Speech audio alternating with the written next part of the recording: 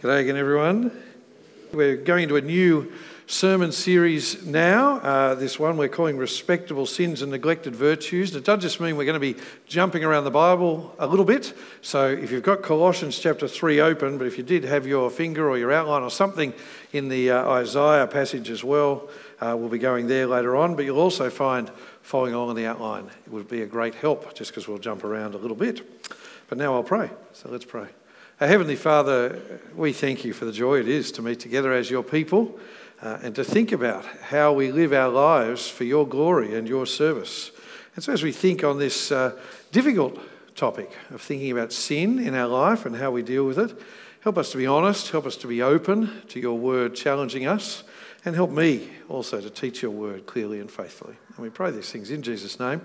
Amen. I don't suppose you've ever heard of a guy called John Darwin.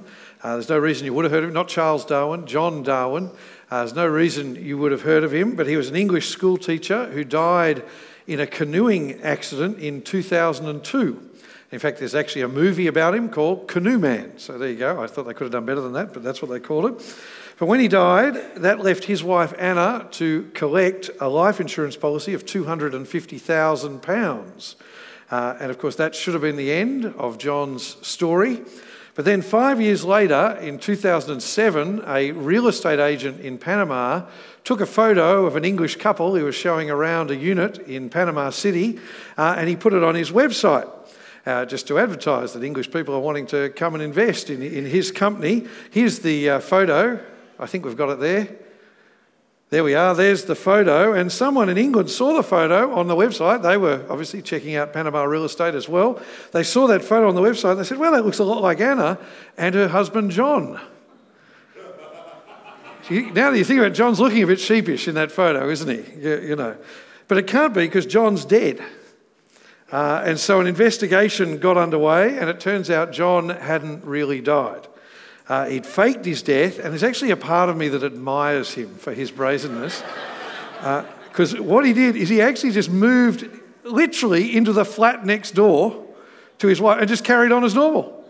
Just moved next door and just kept living, different name and all that sort of thing, but just kept living, and all they did was they had £250,000 to pay off the mortgage and go travelling, and it seems invest in Panamanian real estate. So there you go. Pretty amazing. And so in 2008, this is why they made the movie out of him. In 2008, 6 years after his death, the law caught up with both of them. They ended up going to jail for 6 years as co-conspirators, and they had to pay back all the money, which is a great story. But why do I share it? Well, we've been looking through the book of Romans for the last few months, and for the last few weeks in chapter 6, we've seen this incredible truth that when we put our trust in Jesus, not only are we forgiven, not only are we declared righteous, not only are we saved, but more than that, we actually become a new person. So I hope you've seen this as we looked at chapter 6 over the last few weeks. We died to sin, it says. Our old self died when we put our faith in Jesus, and we are born again. We become a new person, and that new person, remember what we saw in chapter 6, that new person is no longer a slave to sin. That new person, what we have become, lives to serve Jesus. And it's really, really important to grasp this. That change is not some fake Swiftie like John Darwin tried to pull. That change in you is not a metaphor. It's not a legal fiction. You don't just move next door and basically keep living exactly the same life as you lived before you put your trust in Jesus. It is a real change that impacts our heart and impacts our mind and actually impacts our whole life. So we've seen this so clearly in Romans 6 over the last few weeks, haven't we? As it asks those questions. And what the Apostle Paul has been helping us see is how when a person comes to know Jesus, they don't say, oh great, Jesus' death has paid for my sin, get out of my way while I keep sinning now and there's no consequences. Paul says if you think like that, there's something wrong. You haven't grasped the gospel. The Christian who comes to know Jesus doesn't say, oh great, God has forgiven me, I'm certain of my place in his kingdom, now I'll just keep living how I used to live. Paul says absolutely not. If that's how you think, perhaps you actually haven't come to know Jesus. So no, the person who's come to know Jesus says, praise God that he died for me. Praise God that God has given me salvation. Praise God. But now, as a new person, now I want to live my new life for Jesus. And that's what we're thinking about in this new little series, how to live that new life. It's interesting, nearly all the New Testament letters have a shape that goes like this. They start by explaining what Jesus has done for us, first of all.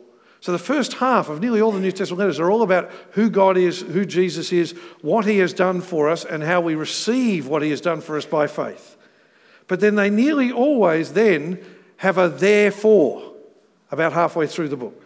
Therefore, now that you know all this about Jesus, now that you have come to trust in Jesus, now therefore live like this. And the way the Bible often talks about that therefore is it uses the picture of putting off your old self and putting on your new self. Sometimes it says put to death the things that are a part of who you used to be and put on these new things. Sometimes it's more like clothes. Put off those clothes you used to wear and put on these new clothes that are suitable for a child of God. So I've picked Colossians as one example of that for today, but I could have gone to just about any book in the New Testament. So come with me, Colossians chapter 3. Open up your Bibles. If you don't have a Bible, put up your hand and Troy will get one for you. So the first two chapters of Colossians have been all about the wonder of who Jesus is, the wonder of all that he's done for us. And then he says, look at chapter 3, verse 5, he says, therefore, put to death what belongs to your worldly nature. Because of what you've come to know about Jesus, because you've put your faith in Jesus, therefore, put to death the things that are a part of your worldly nature is who you were before you became a Christian, without Jesus. And then he lists out all sorts of sins, sexual immorality, greed, anger, unhelpful speech. He says, get rid of all those things that Jesus has paid the price for. Get rid of all those things that Jesus has died to save you from. And then there's another therefore. Look down at verse 12. Therefore, God's chosen ones, holy and loved. So therefore now, because of who you are, put on heartfelt compassion, kindness, humility, gentleness, and patience. Put off the old things and put on these things that should be the marks of someone who knows Jesus. That's what we're thinking about in this little series just over the next few weeks. But as we do that, we're going to focus in on some particular areas that we're calling respectable sins and neglected virtues. So what do we mean by that? Well, it's funny, or it'd be funny if it wasn't so sad, but when we start to think about putting off sin, we're very, very good at seeing the sin that other people should put off, aren't we? We're very, very good at that. We're very, very good at seeing the sin out there rather than the sin in here or in here. And so we're very, very good at saying, oh yes, other people struggle with that. We shouldn't be surprised by that universal human response. Jesus warned us about it so many times. So many of Jesus' favourite sayings are about, check out the log in your own eye before you bother with the speck in someone else's. Judge not, lest you be judged. How many times does Jesus show us that we have this problem? And sometimes as Christians, we can focus on the sins that we think are the really bad sins. We have this way of ranking sin. And we can focus on the sins that are the obvious ones in our world. So at the moment, our world is obsessed with sex and human sexuality. And so rightly, we've got to teach about that. Because there are people trying to tell Christians that what is evil is good and what is good is evil, and that's the thing. We've rightly got to talk about those things, and that becomes prominent. But the Bible has a lot to say on a lot of sins that are less obvious and less out there. It's amazing how much, as much as the Bible talks about what we might call the big ticket sins, it's amazing how more often, as it talks to us about how you're going to live as a Christian, it's even more concerned with how you treat the other people in your family, or how you treat the people in your church family, or how you speak, how you think. It's less concerned with the big sins of society and more concerned with the sins of our heart and our day-to-day life. And so Jerry Bridges, in his book, Respectable Sins, which I think somewhere in the depths of my memory is where I got this title from, he said this. It's quite long, but follow along. I think it's perceptive. He's talking about North America a few years ago, but I think it applies. He says, of course, this is a broad brush observation, and there are many happy exceptions, but on the whole, we, Christians, we appear to be more concerned about the sins of society than we are the sins of the saints. By saints, just means Christians. He says, in fact, we often indulge in what I call the respectable or even acceptable sins without any sense of sin. If we go on, he says, for instance, our gossip or unkind words about a brother or sister in Christ roll easily off our tongues without any awareness of wrongdoing. We harbour hurts over wrongs long past without any effort to forgive, as God has forgiven us. We look down our religious noses at sinners in society without any sense of a humble there, but for the grace of God, go I, spirit. It's a perceptive comment, isn't it? And it rings true. And it rings true, I think, not just for what he was experiencing in America, but I think it rings true of Christians at any point in history, because in the end, we're all Pharisees at heart. And we find it much easier to see the sin out there and judge that than the sin in here, in myself. So we can look at the big sins that our world tolerates. We can pat ourselves on the back that we're not like that. It might be drunkenness, it might be adultery, it might be sexual immorality, big obvious sins where it's easy to say that is a sin.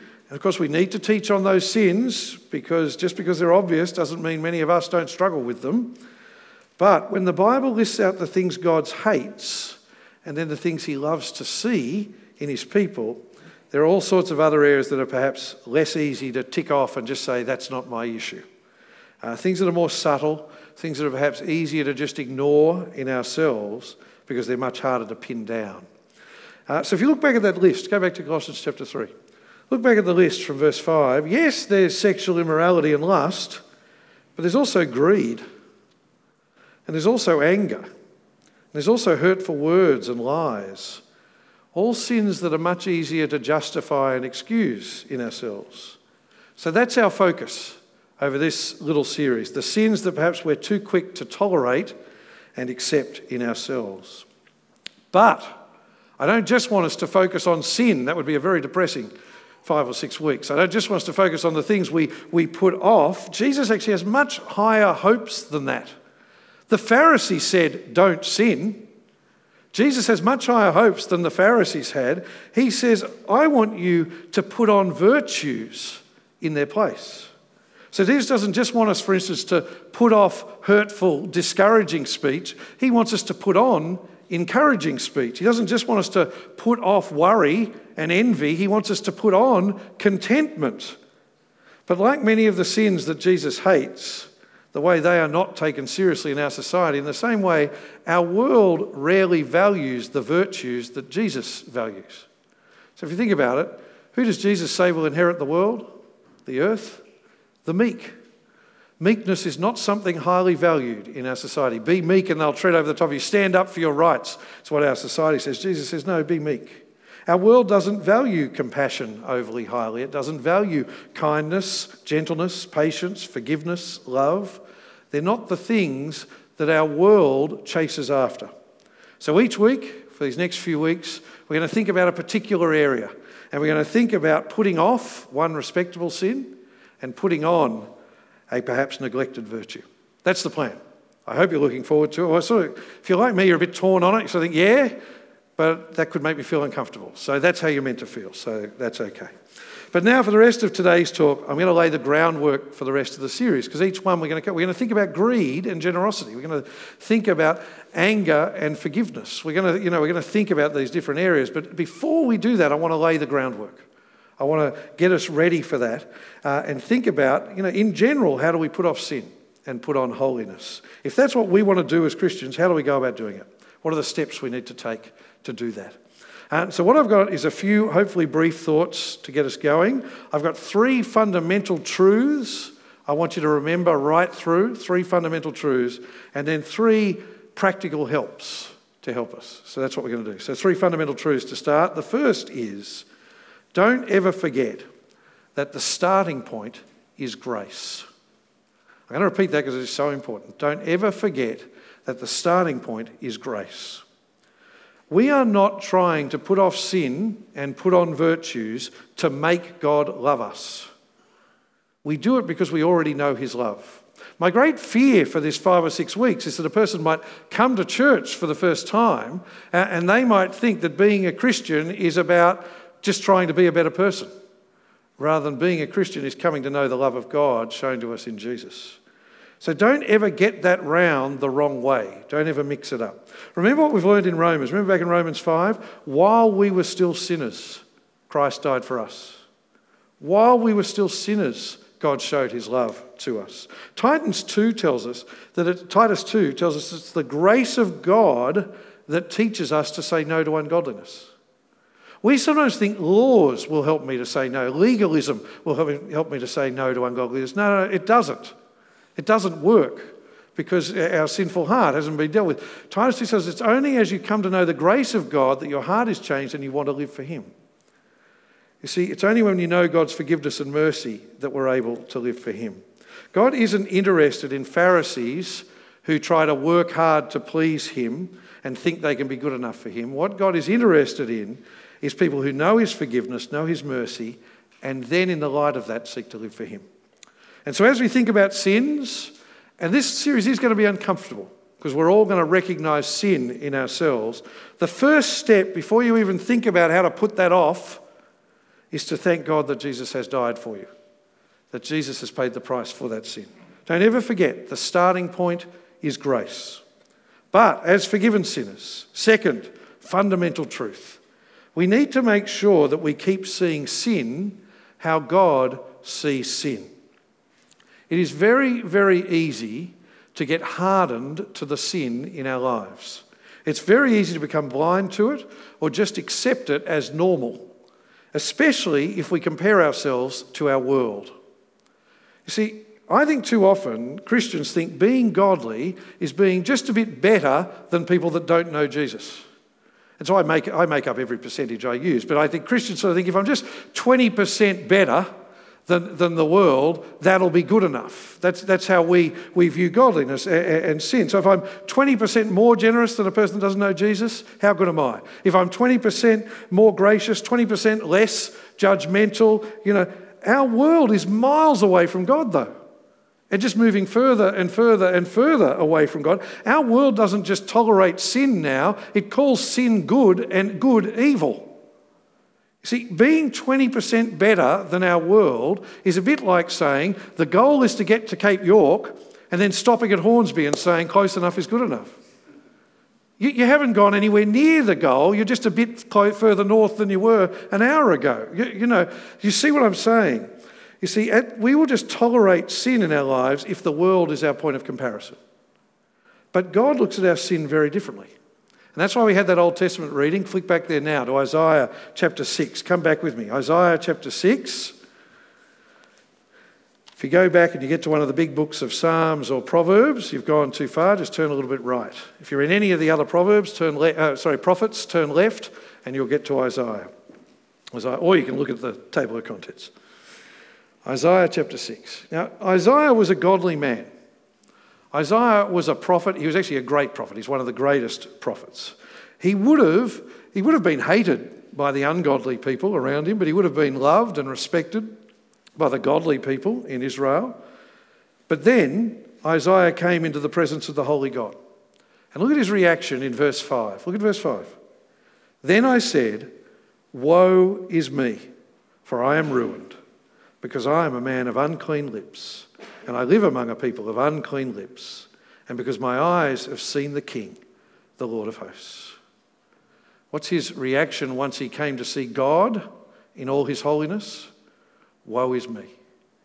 See, when Isaiah came into the presence of the holy God, he suddenly realised just how awful his sin actually is. Out amongst the people, he was probably the godliest guy around. If he just compared himself to other Israelites, Isaiah was a standout. But in the presence of the holy God, Isaiah's sin was exposed. See, the sin that seems normal when we just hang around in our fallen, broken world, you see, that sin has its awfulness exposed when we stand in the presence of God. I need to remember that my sin, when I sin, it grieves God. Even my respectable sins. Don't turn there now, but Ephesians chapter 4. In Ephesians chapter 4, Paul is talking about anger and hurtful words. So we're not talking about murder. We're not talking about sexual debauchery, in that way we categorise sins. What we're talking about in Ephesians 4 is gossip and grumbling and swearing. Okay? And then he says in Ephesians 4 verse 30, when I do those things, it grieves God's Holy Spirit. Isn't that a powerful line? When I grumble, it grieves the Spirit of God who lives within me. When I swear, it grieves the Spirit of God that lives within me. When I say a hurtful, harsh word to another person, it grieves the Spirit of God who lives within me. I feel the power of that. We have the Holy Spirit within us, and so when we sin, it grieves him. It's just a reminder that the little respectable sins we tolerate and justify grieve God. So we need to see sin the way God sees it. We'll only ever want to put off sin and put on holiness if we actually see how awful it actually is. Third fundamental truth is this. Remember that this is your constant battle. I hope I made this point so clear over the last few weeks in Romans 6. We need to remember that we will struggle with sin until the day we are raised with Christ. I wish I could tell you something different. I wish I could tell you that the moment you become a Christian, you're zapped and you become perfect, but that is not how it works. The Christian life is a battle. If you are someone who has come to know Jesus, on the one hand, you are a new person in Christ. How wonderful. On the one hand, you are no longer a slave to sin. Amazingly, like I said before, you have the Holy Spirit of God inside you. And the Holy Spirit is at work to convict you of your sin, to help us put off sin and put on righteousness. Praise God for the gift of his Holy Spirit. But on the other hand, we've not been made perfect yet. We still live in these fleshly bodies.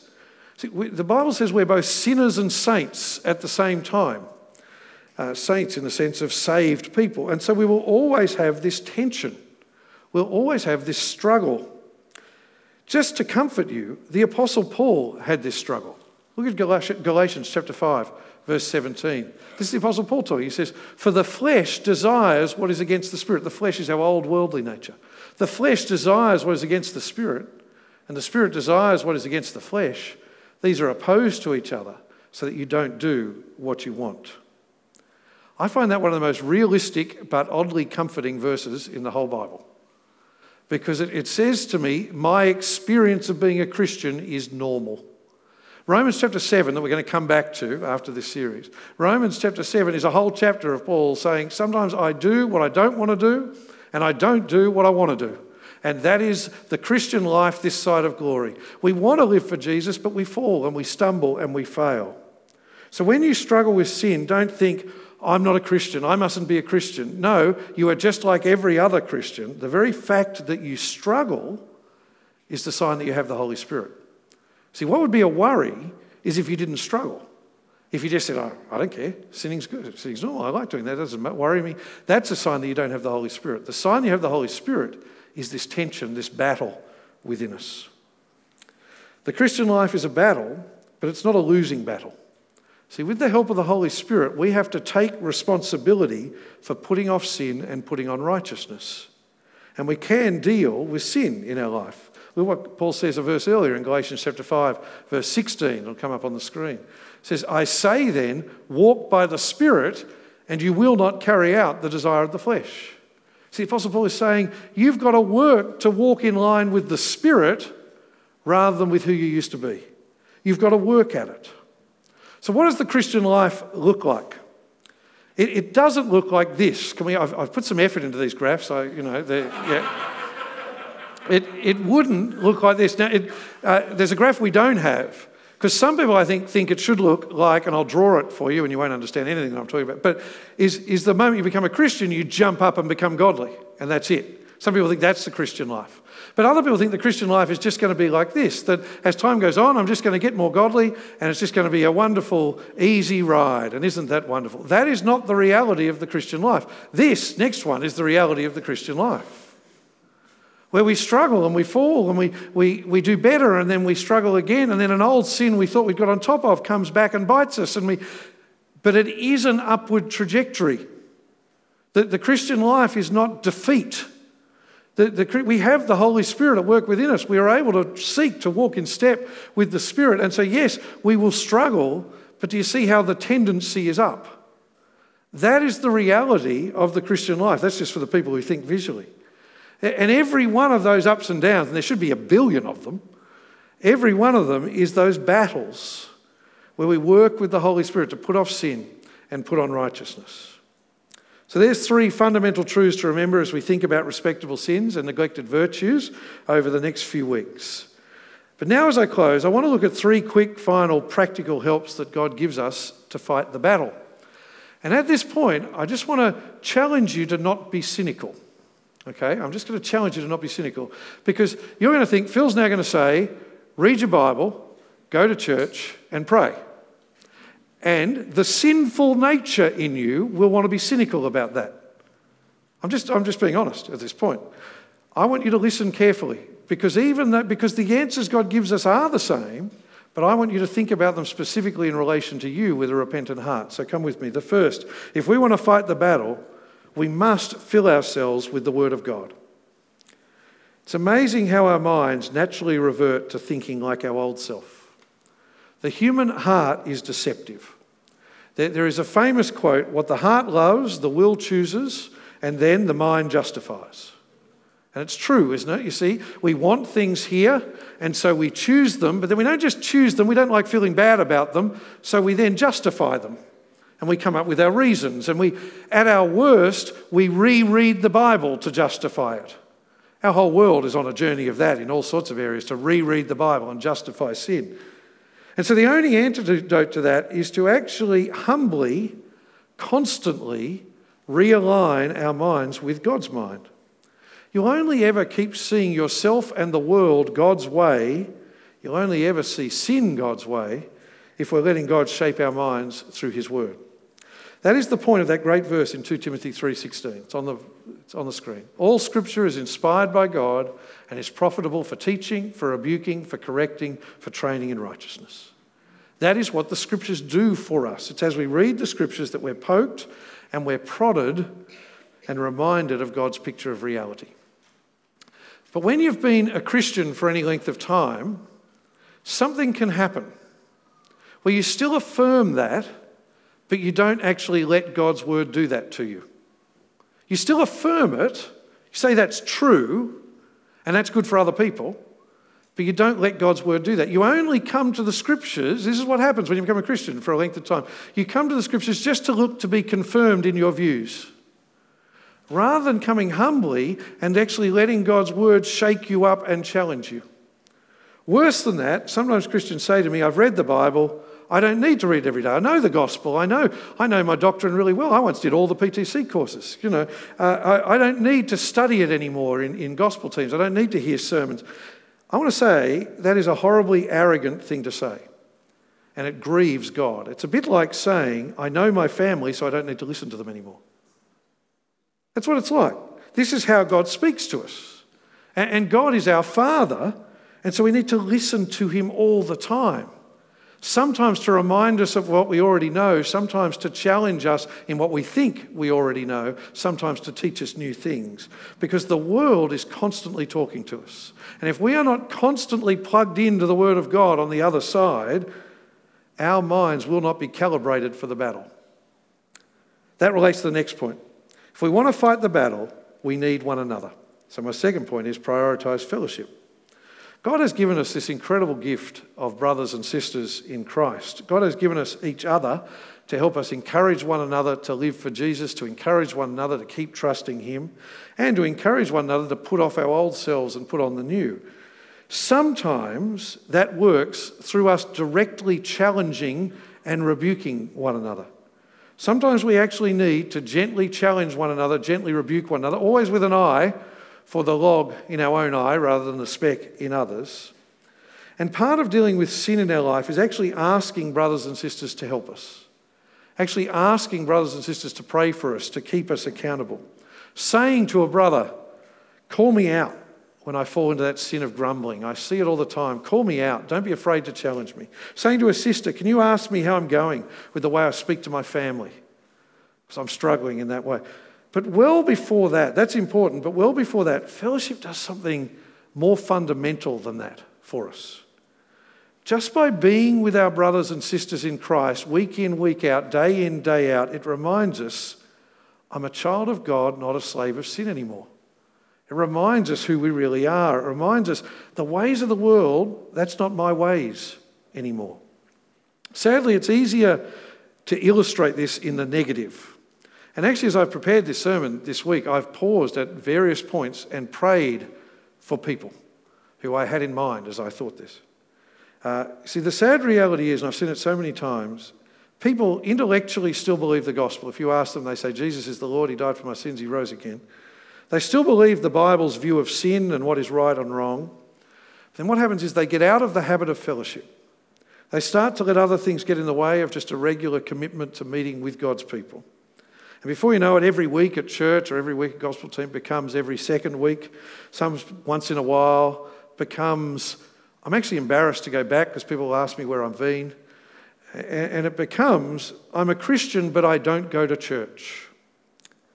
What's interesting, nearly universally with every person I've known who's gone on that journey, is what happens is the way they then start to tolerate things in their life that don't please God. Because as we remove ourselves from fellowship, the world becomes louder and we go on that path of tolerating and justifying. So we don't just tolerate sin in our lives, we justify it and then change what we say we believe to make it acceptable. And I'm sure you've actually seen this in yourself on a small scale. You know when you have periods where you spend a lot of time with non-Christian friends and family and work colleagues, but for whatever reason you miss church, you miss gospel team for a while, you're not reading your Bible yourself, suddenly out of nowhere you find swear words drop into your conversation because it's just been normalised. Somewhere out of nowhere you find yourself less thankful and more of a grumbler than you were before because it's just been normalised. Or you start to be more focused on money that you used to be. And you're always looking in the real estate windows because it's just been normalised because that's what you talk about. Or you drink more because it's just been normalised. See, God gives us one another for so many reasons. But one is to just remind each other week in, week out, this is who I am. This is my real family. This is who God has saved me to be. Last practical step. And sadly, I think this is a little forgotten by many modern Christians, so if you take this on board, it'd be wonderful. The third step is we need to cultivate the biblical habit of confession. I'm not talking Roman Catholic confession where you come and see the priest. You don't need to make an appointment with me this week. Look at 1 John chapter 1, verses 8 to 9. It says, if we say we have no sin, we are deceiving ourselves and the truth is not in us. If we confess our sins, he is faithful and righteous to forgive us our sins and to cleanse us from all unrighteousness. See, we regularly, communally, together confess our sin to God here at church, and that is wonderful. I'm not certain, though, how many modern Christians still have the habit of confessing their sin to God in their own private prayer. I'm not going to ask for a show of hands. See, I'm not going to, but maybe at the end of the 5 or 6 week series, I will ask for a show of hands. But this is such a vital part of the Christian life that's been forgotten by modern Christians, I think. To just sit down regularly and honestly reflect on yourself. To sit down regularly with God and take stock. And go back over the things and confess to God the sin in our day and to thank him for the forgiveness that we have in Christ and to ask for the help of his Spirit in dealing with that sin. You know, just sitting there and saying, God, I am sorry for my harsh words to that person at work. At the time, it felt really good. At the time, it felt justified, but I know it doesn't please you. Thank you for forgiving me in Christ and help me to be more self-controlled tomorrow. Heavenly Father, as I think about my day, I realise I've been getting caught up in greed and coveting. Help me to remember I've got more than enough. Help me to remember, help me to be content. And thank you that Jesus has died even for my greed. Heavenly Father, I just have the wrong attitude to that person. I just don't seem to be able to get past the difficulties in our relationship. I'm sorry for my attitude towards them. Please help me to have a better attitude towards that person. See, God knows our sins already. He doesn't need us to tell him, but we confess them to him for our sake. Because we can't deal with our sin on our own. We can't pay the price for it, first of all, only Jesus can. But also we need his Holy Spirit to help us put it off and put on the virtues God wants in their place. Confession is such a vital habit, personal, prayerful confession. If it's not a part of your prayer life, I want to encourage you, start it now. Introduce it this week. Well, that's enough for this morning. I hope you're, as I said at the start, sort of looking forward to the rest of this series. Looking forward to it, but a bit uncomfortable. But why not, as your homework this week, here's our homework, take some time to consider yourself, and actually sit and think, what are my respectable sins that I've been tolerating in my life? But also, what are the neglected virtues that I would love to be cultivating in my life? Think about that before we come back and look at some other things over the next few weeks. Let's pray. Our Heavenly Father, we thank you that even though we are sinners, you have paid the price through sending your Son Jesus to be our Saviour. So we pray that we would never be seeking to put off sin and put on virtues in our own strength, but instead we pray that we would do it knowing we are already forgiven, but now we long to live for Jesus. And Father, help us to fight that battle. Help us to work hard at walking in step with the Spirit. And we pray as we think on some specific areas over the next few weeks that we'll be open to being challenged, but also keen to grow to be more like Jesus. And we pray these things in Jesus' name. Amen.